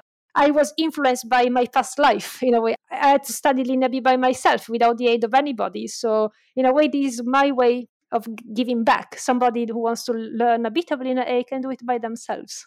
It's quite nice. Giving back, but also significantly enhancing future scholarship, because you're giving so many opportunities, not only for younger people who would be interested or amateurs. And of course, there is a glorious tradition of amateur research actually providing significant dividends in this field generally, but also for scholars such as yourself. This seems like it would be an invaluable resource for people who are experts in the field to be able to conduct their research. So I'm imagining, I think those guys at Cambridge should just go right ahead and give you a faculty position, quite frankly. I'm afraid I will be unemployed instead. After this year, I have no job prospects. Okay, well, that'll change. Don't worry about hopefully. that. Let me ask you about something that you're probably not expecting me to ask. It's a different sort of topic. So as I'm flipping through this book, you're mentioning this paper and that paper, and you're footnoting this and that, and every so often I look these things up. And it comes to my attention that a significant number of people in this field of research have been women. In a previous life, I was a physicist, and there was always this issue of gender underrepresentation and so forth. And there are people who make all sorts of arguments about, well, if you're doing something that requires a tremendous amount of dedication as mathematical or code breaking or something like that, then there's a statistical correlation with men. And I think this field requires a tremendous amount of analysis. It strikes me as very, very similar to cryptography at some in a way, level. yes, yeah, right. It requires obviously enormous dedication, a tremendous amount of analysis. And there seems to me, just again, I don't pretend to know, but just from looking at these references, I was very pleasantly surprised by how many women have made seminal contributions over the decades. First of all, am I right? Is this something which is appreciated and understood by people who are in the discipline? And can we somehow learn something from this? It really struck me as quite interesting. Yeah, honestly, that's right. I think the gender balance in this niche field, in a way, is quite good. Is quite nice, and there are a number of professors that are women. I I have no idea why, to be honest. I don't know why the Aegean scripts in general has attracted many like women academics. But I think there is the gender balance is quite okay, especially if compared to other disciplines. I don't think there are biases against women in the field at the moment. I think we are. I mean, it's a nice community. I mean, not to say that there are not fights at the big conferences, that there is always something to be worried about. It wouldn't be an academic community. Otherwise, exactly. So always display your Mycenaean chariot when you go into conferences.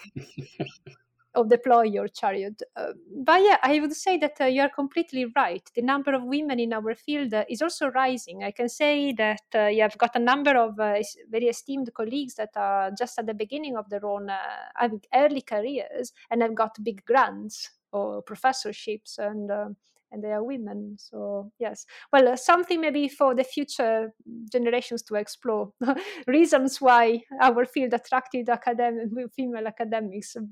But not just from now on. I mean, you look at this Alice Kober and there were these papers by this Ilse Schroep and all these people that, I mean, it just seems very, very often. I say, wow, that's a really interesting development. Who did that? And then it turns out it's a woman somewhere. Yeah. So that's definitely. That's good. Maybe, is there just a joke about it's like the call of the past. That some people claim that the Cretan, the Minoans were a matriarchal society.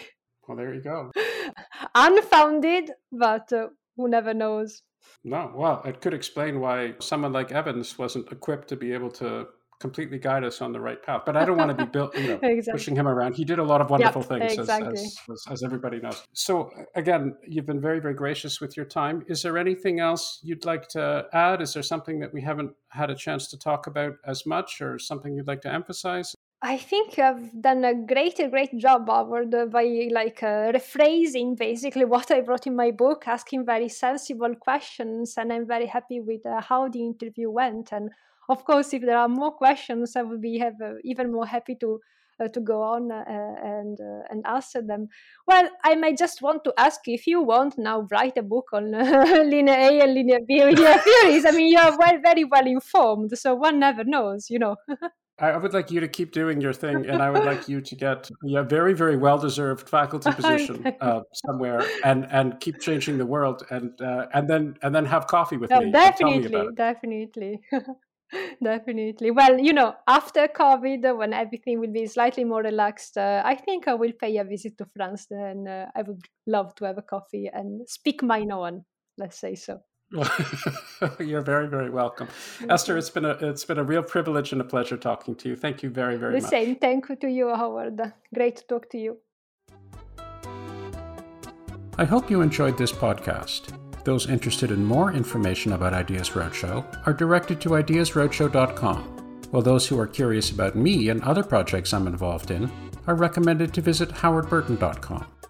Thanks very much for listening, and I hope you'll tune into another Ideas Roadshow podcast on the New Books Network soon. We release a new one each Wednesday.